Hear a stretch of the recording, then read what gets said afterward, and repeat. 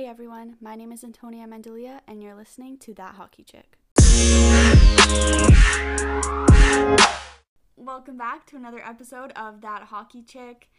Here we go, it's finally time for things to get crazy. This is the week when it all begins. We've got the expansion draft on Wednesday of this week. We have the NHL draft on Friday, and then free agency hits on the 28th next week. This week, though, on this episode, we're just going to focus on the expansion draft because that's where all the buzz is right now. I do have with me, as promised last week, Emilio. Hi. A returning guest who will be with me the whole episode, I think, unless he gets bored and decides to leave. So on that note, let's get started.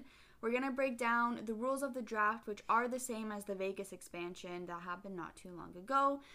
Then we're going to go through some major headlines pertaining to who certain teams did and didn't protect. And then, of course, we will go into a much more in-depth conversation about our beloved Maple Leafs and their decisions thus far, and the decisions, and basically just what it means for them moving forward based on who they protected and didn't protect.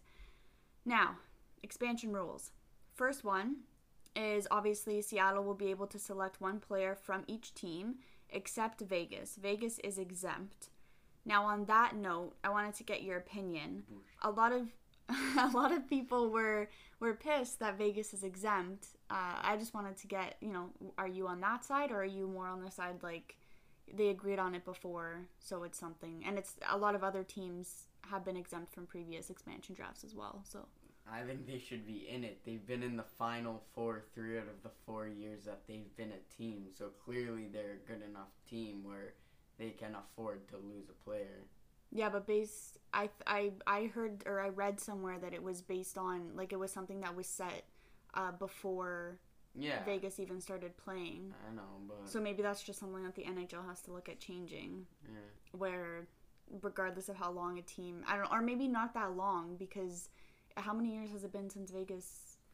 4 years. So maybe it should be like maybe 2 years that they're exempt, and then after that, I don't know, because I feel like if Vegas was doing shit, people wouldn't really care because they would just end up getting worse. But anyway, just wanted to hear what you thought about that. Anyway, so they get to select one player from each team, and that's 14 forwards, 9D, and 3 goalies at least.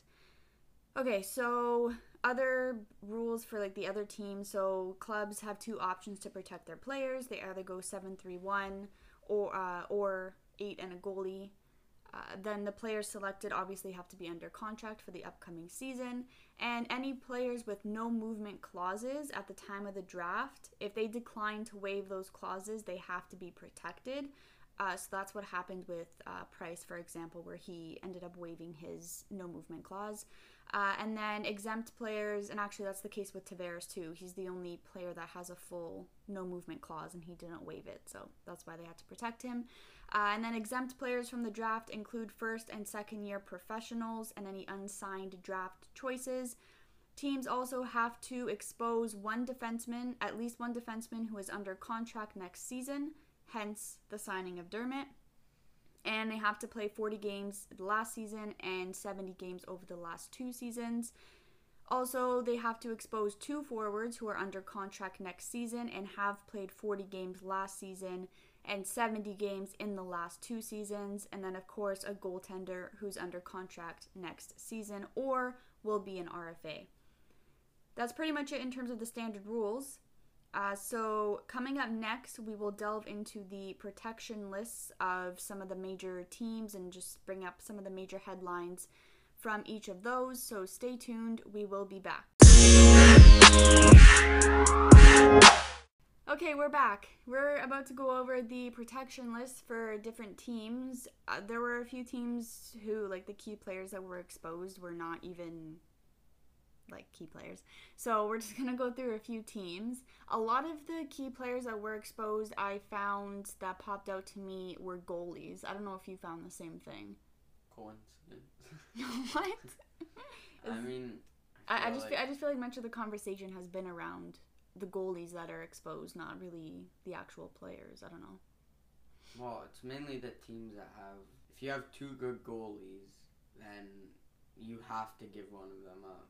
Yeah, I guess. I don't know. Have you heard conversation about major like actual players like forwards or D that are being exposed? Like, have you heard any? Domi. Yeah. Okay, well, let's go through the different teams. So, first off, Vancouver Canucks, Braden Holtby. That would be a pretty sweet pickup for a goalie. Like, he's not how he used to be, but he's still a decent goaltender to grab for an expansion team, no? Yeah. He was the number one for Vancouver, no? Or was it, what's his name? Demko? Was he with Vancouver? Whatever. It was, them two. They were, like, alternating. Yeah. I don't know. I think Holtby would be a good pickup. We'll leave Montreal for later. Same with Dallas. Philly, they're exposing JVR and Voracek. Poor JVR might be... I feel like JVR would be a sweet pickup for them, too. Yeah, but he's $7 million. Oh, I don't know how much he is. Over 2 seasons. He's a good player still, but for the price, I don't think it's worth it.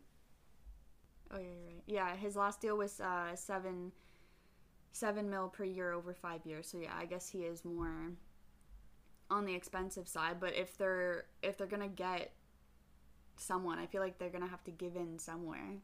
They're gonna have to spend, like, they can't get every player for under 4 mil or 5 mil. Yeah, but I don't think that deal would be worth it. A point per game player for $7 mil. I guess. Over 2 years, and he's in his 30s. If it was the Leafs, they would do it. Okay, so yeah, fair enough. The Devils, Subban and Andreas Janssen. I don't really know if Subban... I feel Subban like he's... wants to retire from hockey. I feel like he's done. Janssen would be... He's like a decent, like, third, fourth, maybe? I don't know. Well, at least he was 3 mil, so he must be. He can't compare with the Leafs pay because they always overpay. But yeah, I think Subban, I don't know. I feel like that'd be a waste as well. And then Columbus, you had mentioned Domi. I feel like he is almost guaranteed to be picked up by Seattle. Yeah. I think he's like a almost like a Kadri, like where he's like annoying, like he like gets in your face Kachuk. And he does. Like okay, yeah, that's a good comparison. Yeah, so I feel like if they need a player like that, they're definitely gonna pick him. And then Giordano from Calgary, they said he was likely to be taken by Seattle, and then they also have Lucic exposed. Those are both very... I mean, they can obviously only pick one from each team, but if Giordano is exposed, then I think that's a decent pick to have on your blue line, no? Yeah. But like to have an older vet like on like that on your blue line. It would only be for the first few seasons, because soon he's going to retire. Oh yeah, I guess they have to think. But I mean, the same with Lucic, I guess. So yeah. Giordano would be the better one. Yeah. And then LA is exposing Quick, another goalie. Again, still not how he used to be, but I don't know. Still, maybe as more of a backup than as a number one, he would be selected.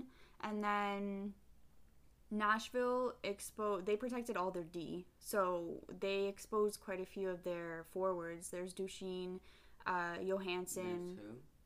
How do you say his name? Duchene. Oh shit.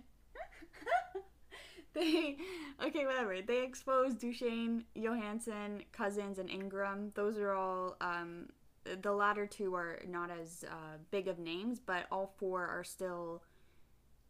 they're still pretty good players for them. They have a lot of players exposed. I could see Duchene or Johansson going to Seattle, obviously depending on salary and stuff, but I don't know what their salaries are like. So going back to bigger stories, so Dallas, Ben Bishop waived his no movement clause. I feel like that would be, like, there's so many goaltenders. That's Holtby, Bishop, Quick. Who else did I say? Or was that it? Or Price as well, which we're about to talk about. There's quite a few goaltenders that they have to choose from too, which is interesting. So then for Montreal, so Price, he waived his clause. He's exposed. And then the other piece of news is Weber, but he's possibly done because of too many injuries that he's sustained. So he's possibly looking at retirement, which obviously it almost, yeah, I don't know, which feels like then they have a decision to make in terms of Price. Do you think that Price would be someone that they'd go after, or do you think because Montreal also announced that Price is likely to miss a huge chunk of next season because of a hip injury. So do you think that with his contract, and I believe, I have the numbers here. So they have to pay him $11 million. Yeah, he's 10.5. Yeah, so they'd be paying him like around 10.5. He's injured, likely to miss a huge chunk of next season. Do you think that it's worth it for them to dump that much into one goaltender? Just to see them take him from Montreal. Okay, yeah, that'd be nice to see them take him. Yeah, I think it would be worth it. Really? For 11? Look at what he did to Montreal. If Montreal didn't have him in the playoffs, the Leafs would have. It's a bold statement. We would have hoped that they would have. The Leafs would have won if Price wasn't in that. Yeah. And same thing with all of the other series. Vegas series, he kept them in it. Mm-hmm. Tampa series, he got them the one game. Yeah. Winnipeg series, he carried them through that. So he carried them through the playoffs. Even though he'll miss a huge chunk of the season, if you look at the other goalies there, any one of those could be a starter as well.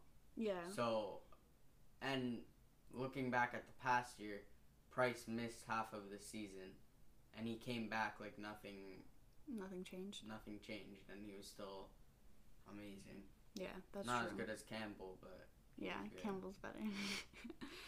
Yeah, so I have the numbers here for the other goalies. So Holtby is 4.3, Bishop's 4.9. Those are a couple of the numbers that I have. So there are cheaper options, a lot. Like those guys are half the price. But I guess you have to look at longevity and whether they're going to provide, because obviously Price is going to provide the longevity, but you don't know about the others. So there's like pros and cons. Are you going to spend that much and get a goaltender that can do so much for your team and has considerable time left, or do you want to spend less, get a decent goaltender, and then use the extra money to spend elsewhere? I feel like that's kind of the toss-up that they're facing when you consider someone like Price. So I don't know. I feel like that's the biggest decision. Obviously, they have to make a whole entire team, so they have a lot of decisions to make. But the goaltender is always an important one. So I'm interested to see which three they decide to take. So after going through all that, what big names do you think we're gonna see go to Seattle out of the ones that we listed? I know you mentioned Domi. I agree with the Domi. What about any others? I don't know. I would say probably Duchesne. Not Duchesne. Duchesne. I just feel like he's a good player. That I don't know. It's either him or Johansson from Nashville. Yeah. I would say probably Duchesne. I think he's younger. Yeah. I feel like there's not a lot of options for D. From the names that I saw, like there's nothing that really. But yeah, I don't see a lot of options other than like Giordano that we mentioned. The others are, and Subban, but he's not.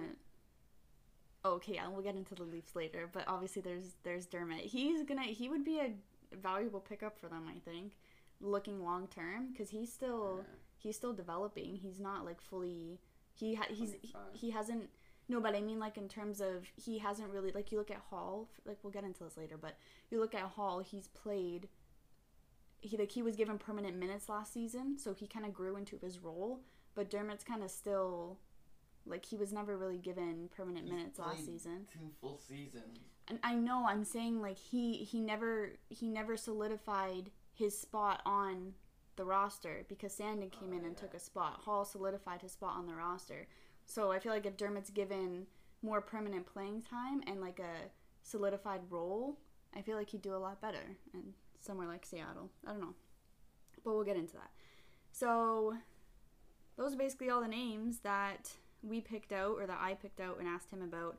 All right, so we're going to take a break now, and we are going to return with the highly anticipated Maple Leafs discussion with the expansion draft. My guest is not enthusiastic today. Okay, we will be back. All right, let's talk about the Leafs and the expansion now. So, it was revealed the Leafs decided to follow the 8-1 format, protecting 8 skaters and 1 goaltender, even though a lot of people thought they were going to go with the 7-3-1, especially after they traded for McCann. But before we get into that, the players they protected, so forwards, Matthews, Marner, Nylander, Tavares, that was pretty much a given. And then defense, Brody, Hall, Muzzin, Riley. To me, that was still pretty much a given. The only thing that I was thinking was whether it would be, or a lot of people were thinking was whether it would be Hall or Dermott, but I still think it was pretty much a given that Hall was going to be the one protected out of the two. And then goalie, of course, Jack Campbell. And the exposed eligible players are Kerfoot, McCann, Dermott, Brooks, Engvall, Simmons, and Spezza. And then those that are exempt are Galchenyuk, Robertson, Sandin, Mikheyev, Liljegren. They're all exempt from the expansion draft. So overall, in my opinion, like I said, it was pretty predictable in terms of who they were going to protect. And then like we were just talking about before the break, it was pretty obvious that it was going to be Hall over Dermott because of the fact that Hall's just more, he's just more valuable. Right now, based on last season, Hall's the more valuable piece. He is someone that we need with his playing style. Dermott is not as valuable because we have someone like Sandin, who is younger and has, I would argue, more skill and more ability than Dermott does, or than Dermott has shown, at least in the last little bit. So that's what I think about that. Overall, though, what do you think about the protected and exposed players? Do you think they would have chosen another path, like maybe protecting McCann instead and going with the 7-3-1 format and not protecting Hall? Would that have been too risky to lose Hall? What do you think? Okay. So a lot of questions. I think either way, Seattle's going to take Kerfoot or McCann because I feel both of those are just better value than Dermott is. And they're cheaper too. I mean, cheaper in terms of the other forwards that are available to them. Yeah, and Kerfoot can play anything: center, left wing, power play, penalty kill. Yeah. It could be smart going 7-3-1, just to protect the more forwards. You risk losing Hall, but I mean, I don't think that would be the right move. I think the 3-4-1 was better. But people are getting mad that Dubas got McCann, and then didn't protect him. But the teams that were trying to make a deal with Seattle to not take a certain player, Seattle was asking for first round picks and third round picks to protect one player. So what Dubas did was pretty much he gave up Hollander, who's a decent prospect, but I don't think he's going to see much time on the Leafs. Yeah. And a 7th round pick who's decent, but it's not really going to do anything. And well, we also need players right now because we're in our cup contender years. So getting a 7th round pick isn't going to do much for that. We need to upgrade the actual roster right now because we need it right now. We don't need it 3-4 years down the road. So I lost what I was going to say. Sorry. You were saying that the 7th round is decent, but you were talking about what he gave up. So basically, instead of giving a first round and third round to Seattle to not take one of our players, we gave up a prospect and a 7th round pick for basically the same thing. Because now, if Seattle takes McCann, well, we still have Kerfoot. Yep. And they're pretty much the same player. Yep. And if Seattle take McCann, if Seattle take Kerfoot, we still have McCann. Yeah. I like Kerfoot. I think his points don't show for what he actually does in game. Yep. I feel like him and McCann are just too similar that you lose one, the other one's still there. Yeah. That's what I think. The way that I looked at the trade was, so first of all, like you said, we basically acquired him for close to nothing. And then, like you were saying, if they had made the deal with Seattle, they would have had to give up a lot more and whatever. But he's a solid guy. he's left wing. He's a left winger, which we're desperate for, but he also plays center. So again, like you were saying, similar to Kerfoot, where he's very versatile, kind of plays, it has the ability to play everywhere, which McCann doesn't play a penalty kill, which is a big problem too, though. Because Hyman, he's leaving.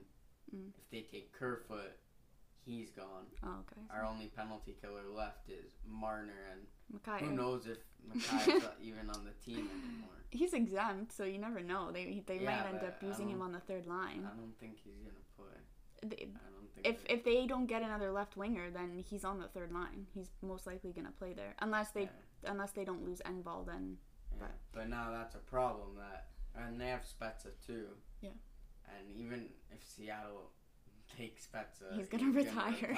So lose for them. Yeah.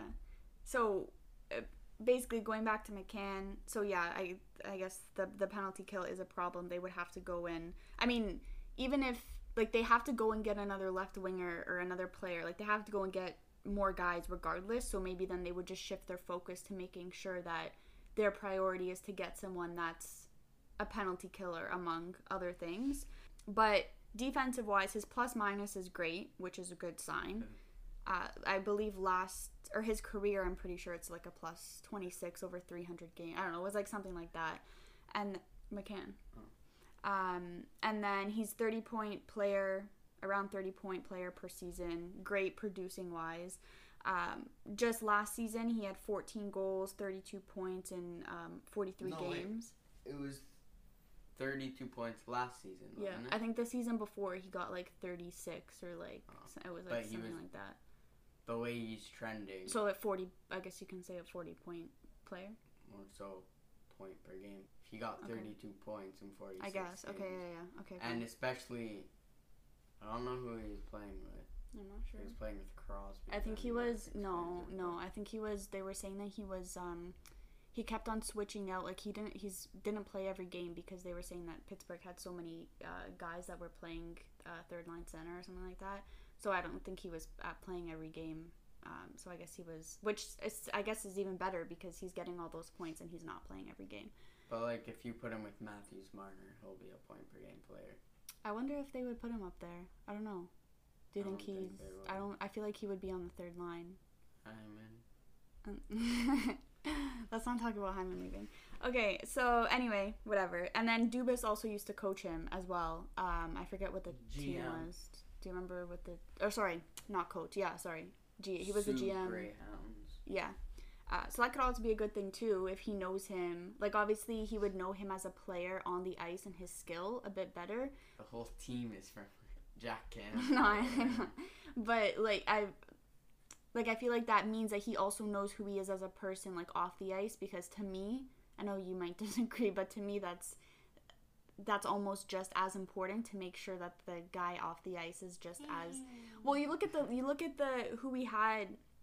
You look at the locker room. The locker room right now is like horrible. It needs to be improved based on the guys that are in there and the morale and just the playoff atmosphere. Like that just needs to be totally changed. So if Dubas is working to bring guys in that are, you know, like the Hyman, like Motiv, or like the Galchenyuk, like they're fit for the playoff atmosphere, then I feel like that would help change the locker room. But anyway, I just think that the fact that he used to manage him is a good sign as well. But so back to what you were saying before, basically how I viewed the trade is that Dubas covered his ass either way it goes. So first off, like you said, if Seattle takes Kerfoot, they still have McCann, and he would serve as his replacement because he also plays center. Of course, like we said, you would lose the PK, but that would just mean that Dubas would have to go out in his back pocket and pick out I'm sure he has someone in his mindset that's a PK waiting to see if Kerfoot gets taken, and then that's the guy that he would go after. But then that would also mean that Dermott is kept, and he could be used in a trade for another left winger or a PK guy. Yeah. Who are you hoping? Let me finish this first. So then the second thing that can happen is that Seattle takes McCann. So either you keep Kerfoot or you trade him to get someone that's you trade him to get an upgrade, or you use him because then Dermott would be retained as well. So you can use Kerfoot and Dermott to upgrade and whatever. The third thing that can happen is that Seattle takes Dermott, which I think is also still very possible that it can happen, especially if there's not a lot of other defensive guys from other teams. So that would mean that we would keep both Kerfoot and McCann. So Dubas can then either keep them both on the third line together, play left wing and center, or he can keep McCann, trade Kerfoot for an upgrade and whatever. So basically whoever gets taken, he's covered. Now, you had asked, what did you ask? Who you want to get taken? Okay. Who I want to get taken, Kerfoot. The reason, because if Dermott doesn't get taken, he's still gone. I think Dermott's not going to be wearing a Leaf sweater next season, regardless of whether he's taken by Seattle or not. He's going to end up being traded then, because Sandin is way more valuable than he is, and they're not going to play Dermott over Sandin. That's for sure. And then also, with Bogosian wanting to hit free market now, you have that hole on D, but I would not feel comfortable putting Dermott and Sandin as a pairing. So that would mean that they would have to go and get someone to fill Bogosian's spot. And then again, Dermott would still be gone. So either way, Dermott's gone, so I don't really care if he's taken. Yeah, but if Dermott's gone, wouldn't you want him taken? The question was, who do you want Seattle to take? I'm saying that I would rather... So wouldn't you want Dermott to be taken if you think they're going to get rid of him either way? But I'm saying that he would be a more valuable trading piece. That they could leverage him... I don't know. Fine. Kerfoot or Dermott. Get to your point. Kerfoot or Dermott. One of them. I wanted them to keep McCann because not only is it like a breath of fresh air, like it's someone new that you're putting on the roster, which I think we desperately need. They need to shake things up a bit. He's just like, I don't know. You're losing the PK guy, but then maybe Dermott, I would rather Dermott be taken, because then maybe at least with Kerfoot, you still keep the PK guy, and then you still have McCann. I don't know. I just want them to keep McCann because I think that would be valuable. And I want them to take Dermott because either way, Dermott's not going to play. They're going to play Sandin. Or Sandy. I feel that we need bottom six forwards because last season, Engvall, Mikheyev, they just weren't good enough. We need those players that are like Hyman, like Kerfoot, where they're everywhere. They put in those little shifts that we do have that's like Galchenyuk too. He's the same type of guy. Not to the same level, but he's the same type of player. But you need those guys that don't... They put up the points, but they do not crazy points, but they just... Like, you can turn to them if you need scoring, but if you don't... Yeah. So you can turn to them. Or like Spezza, too. Like, you can turn to him if you need scoring, but if you don't need scoring, he's there to, like, I don't know, just give a boost and whatever. Because what happened in the playoffs last time was when Matthews couldn't produce, no one else could produce. So you need to have those guys that can turn on the switch and then fire up the team and whatever. Because our bottom six had the ability to score goals. Like, we saw it with Kerfoot, we saw it with Engvall and Spezza. Like, they had that ability. It's just, I feel like, and I talked about this a couple weeks ago, but the way that the team was arranged was, okay, Engvall, Kerfoot, Mikheyev, Simmons, you guys, your only job is to supplement whatever scoring the top two lines are doing. So when they went into the playoffs and when the first and second lines weren't scoring, the bottom lines had nothing to supplement. They had nothing to do. Their job, you know what I mean? Anyway, yeah, yes, no, maybe yes. So. Okay. All right. So anyway, what do you think about the others that were exposed? So I know we said Spezza, basically, he's technically exempt because if he's taken, he's just going to retire. And then there's Engvall, Simmons, and Brooks. Do you think that those guys are legitimate targets for Seattle or not really? I think Brooks, maybe. Mm-hmm. I don't see them taking Simmons after what happened.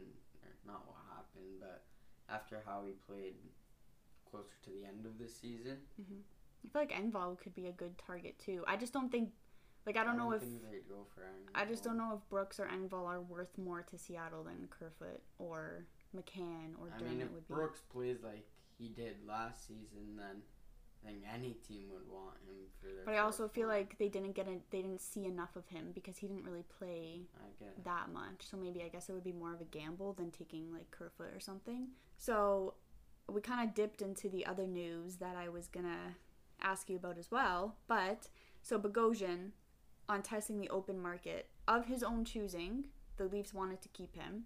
What do you think about that? Is it a mistake for Bogosian? Does it suck for us? What do you think? He's already won a cup, so it's not like a Thornton situation where they get out of Toronto, they can't win a playoff series. But for him, it's not about the money, I don't think, because he's not going to get a lot of money. I guess you're right. Like, it's not really about the money. It's just about, I guess, going where he wants to be. Like, it's not. Yeah, really... I think he should stay because he looks like 40-year-old Austin Matthews. Yes, he does. I think if he's gone, they're gonna need to find a replacement. I don't know if that's where someone like Alexiak comes in. I know that his name was thrown around a bit. I don't know if wouldn't be third line. Well, they'd have to shuffle. They'd have to They can't move it around. Where are they gonna shuffle? Can't you put Muzzin and Hall down? Yeah, but then you're putting Sandin on the second line, and you're moving Muzzin off. I guess. I don't know. Well, that's the type of player they need. Player that teaches Sandin at the same time while they're playing. Well, yeah, that's what and they're Bogosian so was. effective. Like Bogosian against Edmonton. That was the best I saw him play the whole season. You didn't see McDavid on the ice without Bogosian attached to him. I don't know. Then who? Well, they're gonna need a replacement for it. That's a hard replacement to find too. Someone that's able to teach and be not PK Subban. But yeah, so they're gonna have to find a replacement for him, which I think sucks and he was really cheap too. He was like a really effective. Yeah, he was really effective and good, which I. This is what sucks about Dubas making all of those 1-year deals. That they play so good at the end of the year, and then they end up leaving, except for Spezza. He's here forever. Okay, now let's get into. Okay, we'll do Hyman in a sec. Foligno going to Minnesota. It looks like. Would you have wanted him to stay? Hell no. Even if it was less, even if it was for like a lot less. Why? Where are you gonna put him? Yeah, that's true. I just don't want him. He can't play on the first or second line like they thought. Yeah. They can't, I guess, third line, but I know that the fourth line you're set on having Perry, Spezza, and Simmons. I know you're set on that. Yeah.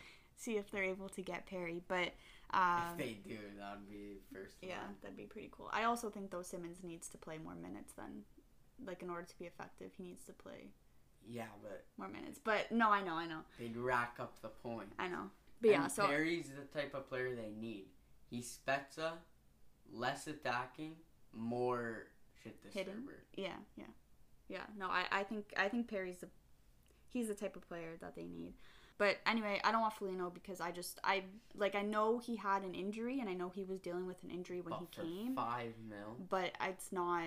And we gave up a first-round pick for that. I just don't think he's what we need either. He's not.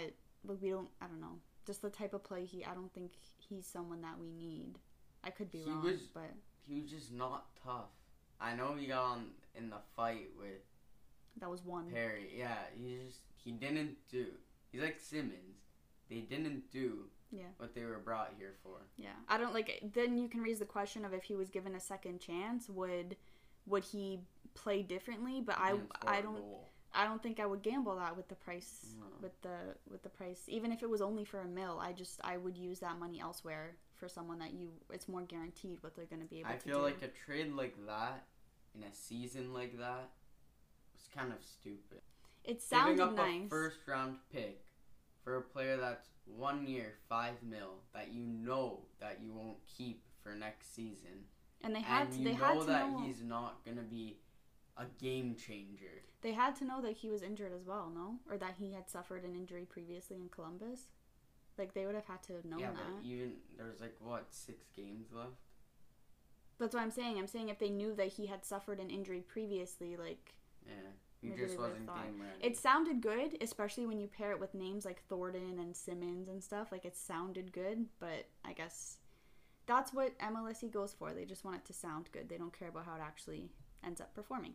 And then there was also, this I'll probably talk about more next week, but they've apparently checked in on Connor Garland. He's with Phoenix, or Coyotes. He's an RFA. Phoenix? Oh my god, Arizona. What year is this? Oh my god. Shoot, oops, my bad. But he plays on both wings. He's a young guy too. He's 25. Wait, imagine they take Dermott, and then you have a third line of Bertuzzi, Kerfoot, McCann, and a fourth line of Spezza, Simmons, Perry. Yeah. Sounds good. And a first line of Matthews, Marner, Hyman. Yeah. And then Galchenyuk, Nylander. No, they probably... See, I don't want to see Galchenyuk not play, though. I want to see Galchenyuk on Who else would they put there? Well, I'm hoping that they're going to get another solid left winger, and they're not just going to get one. Taylor Especially Hall, if Hyman's gone. John Tavares, William I don't want Taylor Hall. I don't want Taylor Hall. He played in the playoffs. He's just going to be another name grab. Point, John Tavares, William Nylander. Okay, you can dream. And Nikita Kucherov in there. I think they have to go for 2 left wingers, like Bertuzzi and someone else. Especially if Hyman's gone, at least 2. If they go for less than 2 left wingers, it all depends on what happens with the expansion draft. Well, yeah. So next week's episode's gonna be all of that. Okay, so Connor Garland, maybe Dubas with Arizona Coyotes, not Phoenix Coyotes. All right, so goalie targets. I don't really know much about goalies, so I wanted to see if you knew any more than I do. So some of the targets that they mentioned for backup were, well, first of all, Anderson's getting further and further away. Oh, for the Leafs or Seattle? Leafs. Okay, I might pronounce these names wrong, but Kemper? Okay, Kemper, he's 4.5. Korpisalo is 2.8. He was with Columbus. They were both on short-term contracts. I believe they were 2 or 3 years, if I'm not mistaken. So those could be decent. Those could be decent pickup. Those are the only 2? Those are the only 2? Those are the 2 that I saw. There were a couple I mentioned last week, but I don't remember what they were. They wouldn't pay $4 million for a backup. Yeah, I know. That's what I'm asking. Unless they put Campbell as backup, but Joseph I don't think. Wall. Yeah, they just signed him. I know. He didn't have the best season last year in the AHL. You think they'd lean on him? No, not for a backup for this season. I think in a season or 2, he could be the backup. And, I mean, so maybe hopefully Campbell signs for $750. I feel like he'll do that. But for now, Korpisalo, I would say, because he was a starter in Columbus. So he showed that he can. I know they got eliminated, but. So would you say he's like another Campbell then, where Campbell was a backup, but he was able to handle himself when he was given the starting job? No, I wouldn't say he's as good as Campbell, but he's supposed to be a backup. Okay. He's not supposed to be a starter, and I feel like he would be good just because contract cheap. But the best one. Bring back Reimer. Yes. And have the 2 nicest players in the league. Yeah, that'd be pretty awesome. Reimer's not. I don't know how his last season. Good. He's still good. I don't know how his last season went. Not like he was in Toronto, but still good. Yeah, that'd be pretty cool. But anyway, I think what you were saying, if they're expecting Wall to come up in the next couple years, is if you get a goalie, especially with their contracts Korpisalo, I'm pretty sure it was 2 years. But if you take someone like that for 2 years, and then after 2 years you just let him go and you keep the thing Wall. is with Korpisalo is he's still young, so so he's gonna go. Yeah, so then at the end of the 2 years, maybe he'll turn into someone like a Campbell, where he'll go somewhere and then end up being a starter. No. Like something like that? I guess as a or take our starting job. Almost. Or take our starting job if Campbell... I'm saying if he if he deteriorates by then. Anyway, whatever. Okay, so you're saying Korpisalo or Reimer. Reimer. Yeah, I would like Reimer as well. Okay, so last one. Zach Hyman. Kind of pissing us all off right now. He was given permission to talk to other clubs to start investigating... Yes, a snake. To start investigating trading his rights. He wanted a long-term deal. Well, like between 6 to 8 years. A max 8 years. Leafs aren't ready to commit to that. Do you blame them? No, because at the end of the at the end of the 8-year deal, he'd be 36 to 38, and they'd still be paying him $5 million for each of those years. Mm-hmm. At that point, I feel like it's another Phil Kessel situation. Yeah, where they trade him and they're still paying him every year. Yeah. Mike Babcock's sitting on his couch and they're still paying him. Yeah. So, I feel like... He's also got a lot of injuries too. Like, he has bad knees. Like, he's had a few injuries, so you don't know. Still good. No, he is. I'm saying he's still very good now. I'm not saying I'd want to let him go. I really want them to keep him. But he's looking at a long-term deal. Who knows what, like, his legs, like, this might sound stupid, but who knows what his knees are going to be like in 8 years? Who knows what they're going to be like in 5 years? If they didn't even get Matthews or Marner for a long-term deal like that.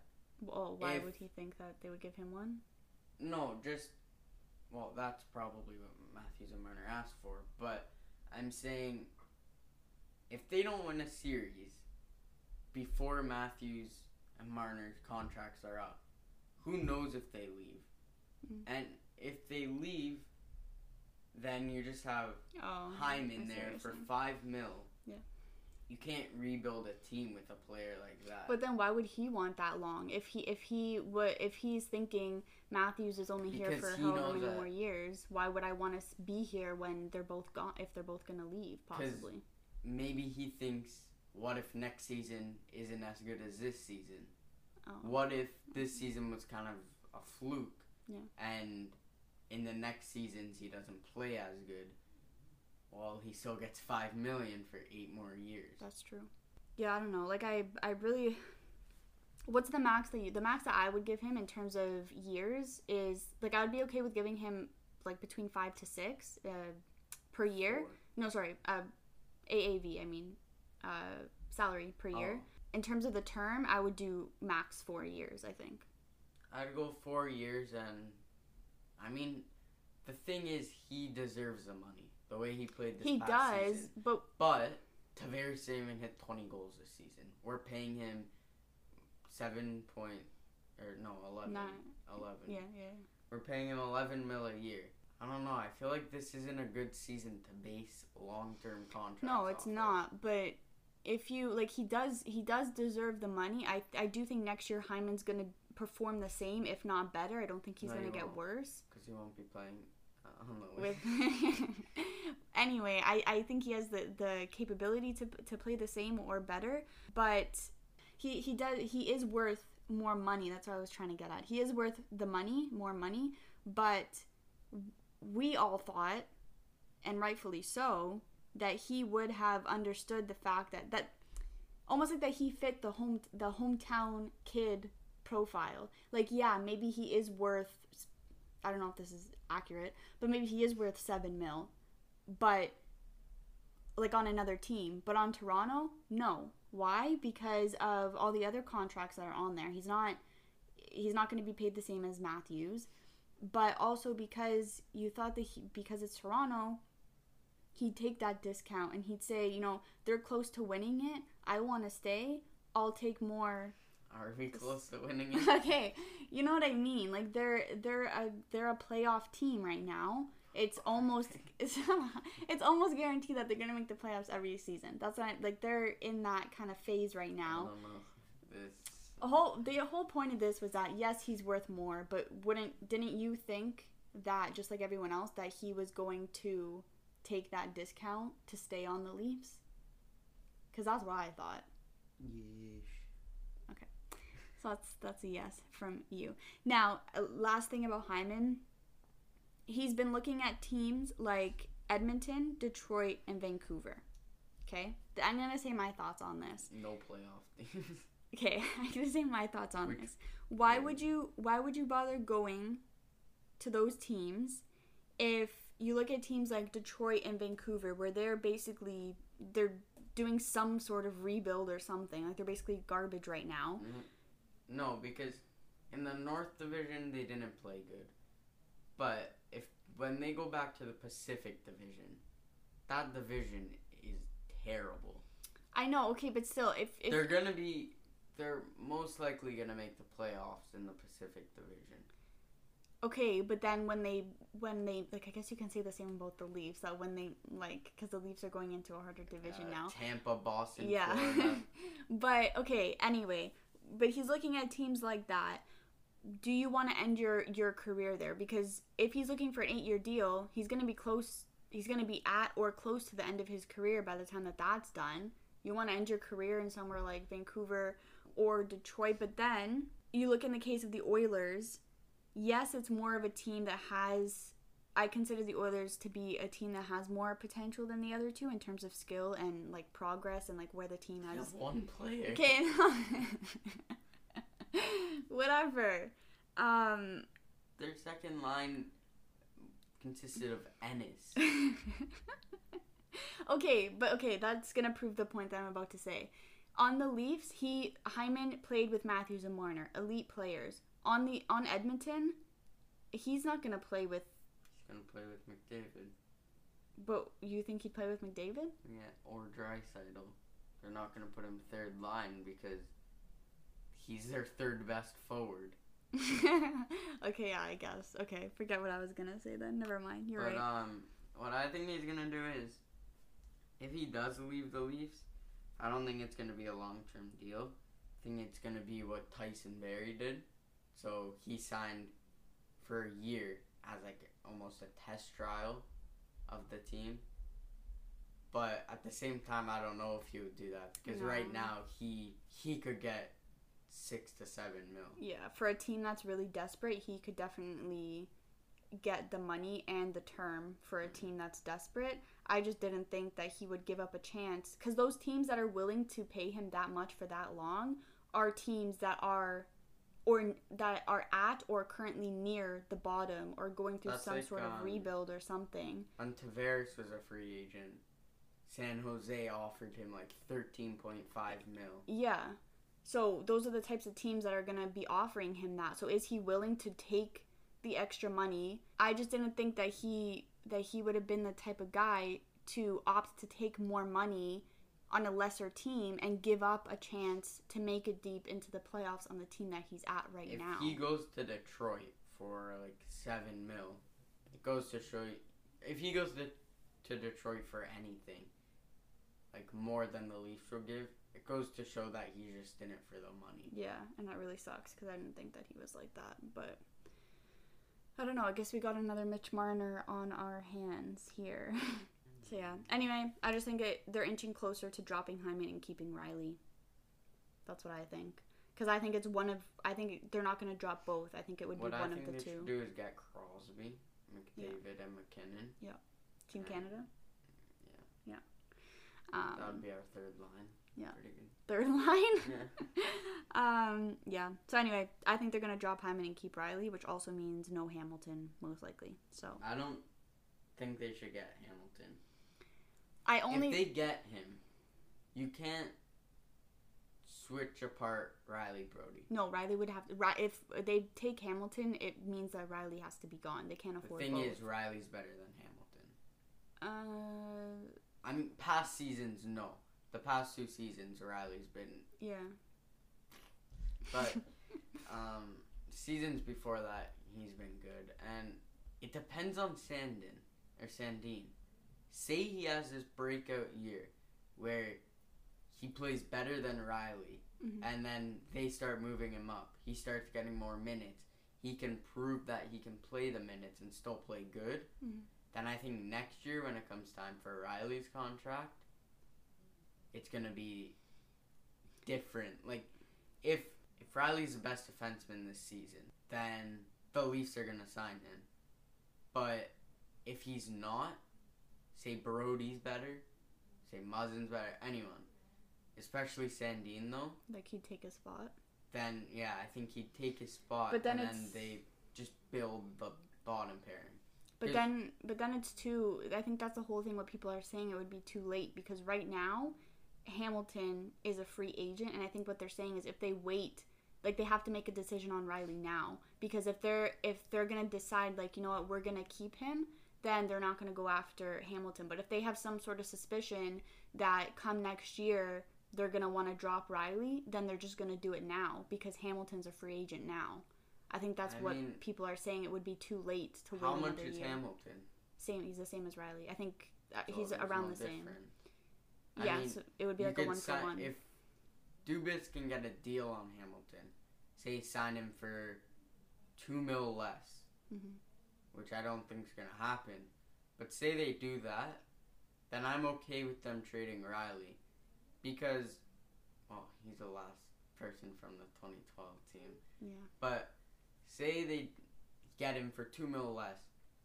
They sell Riley, or not sell. They trade Riley. You can get good players for that, and that could basically not build the bottom six, but it could be a big part of the bottom six. Say you trade Riley, you could get those players like Hyman, and you'll have. How much does Riley make? Oh shoot, I think it's 5.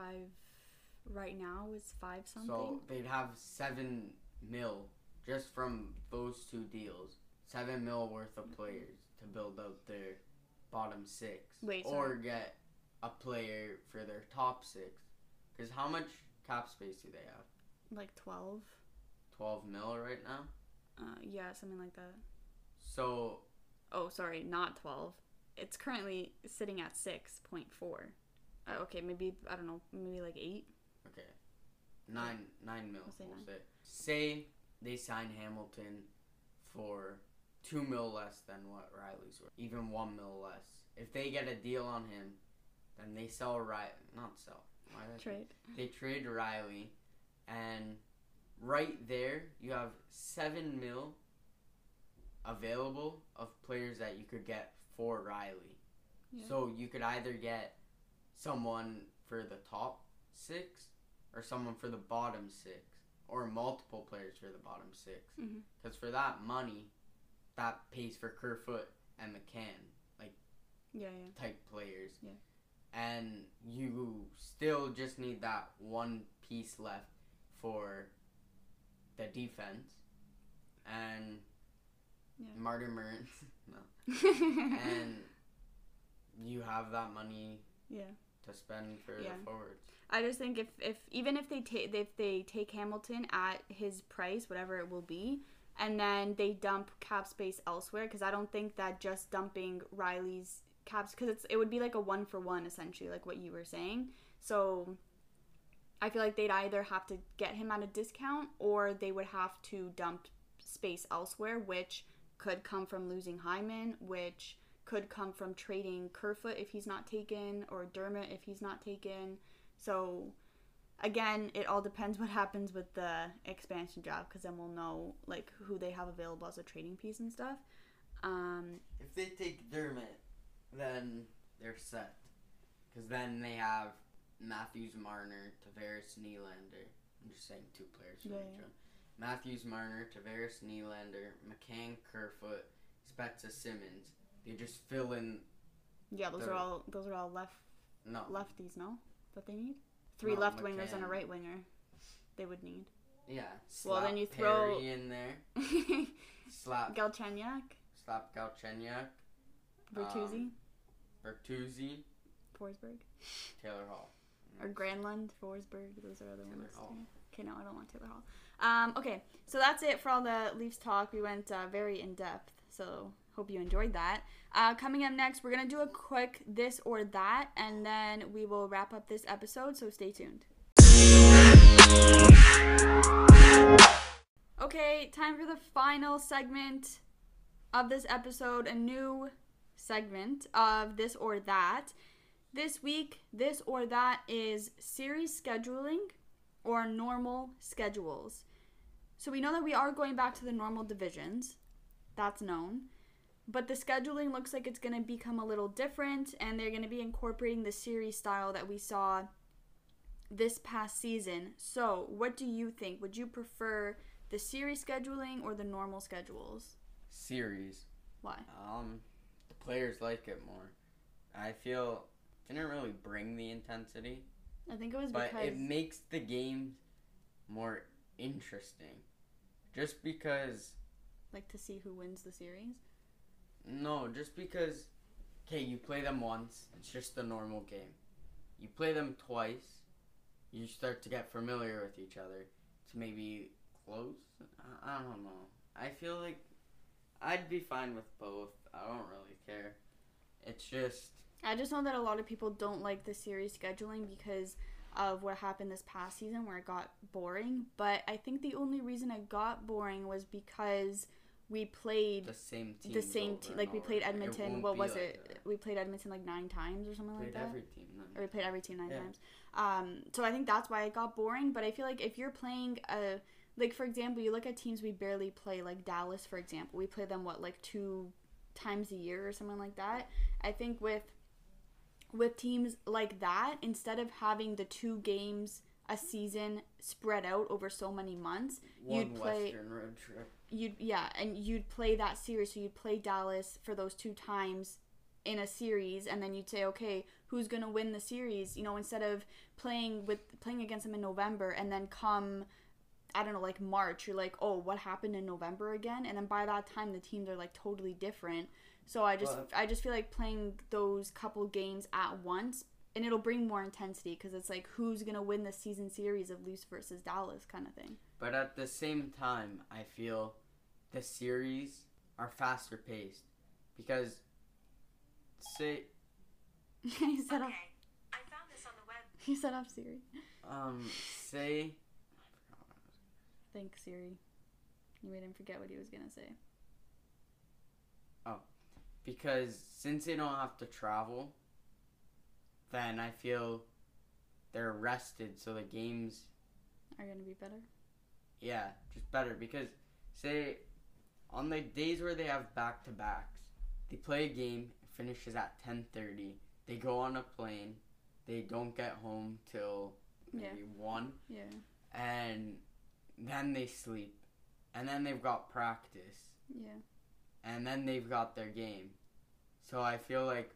So basically we'll be able to see how much travel actually affects players. Maybe Matthews will hit 80 this season with the rest. Who knows? Maybe. All right, so your final conclusion, this or that? That. I don't know. This was the series scheduling and that was normal scheduling. This. All right, that's what I'm going with too. I'm interested to see how it works with the normal divisions. Okay, so that is all for this episode. Thank you for joining me for the entire episode. He did not leave. You're welcome. He might be back soon. We don't know. So I hope you enjoyed this episode. Next week, we are going to recap everything that happened with Seattle, who they took, and how it affected primarily the Leafs, but we'll touch upon a few other teams if anything major actually did happen, like taking Carey Price, for example. So we're going to talk about that next week, and then how it's going to affect free agency once free agency hits, because like you noticed as we were talking today, everything depends on what happens with the draft, and that was intentional. Dubas and all the other GMs intended to do that because they're trying to cover their asses and say, we're going to do what we can to prepare for the draft, and then after the draft we'll figure things out. So that's kind of, you know how many, like, Dubas probably has so many back pocket deals, you know, like if Kerfoot gets taken, we're gonna go after this player. If McCann gets taken, we're doing this. Like, so many options that are going to be laid out, and it's all going to become so much more clear after the expansion draft. So I hope you enjoyed this episode, and I hope you enjoyed all the talks and the discussions and the topics that we had. If you have any comments or questions or feedback or any new information that I might have missed, reach out to me on my social media account, my Twitter @TheHockeyChick and my Instagram @ThatHockeyChick, and let me know what you guys think. Thank you again for joining the both of us, and I will see you next week. Once again, my name is Antonia Mendelia, and I'm the Hockey Chick.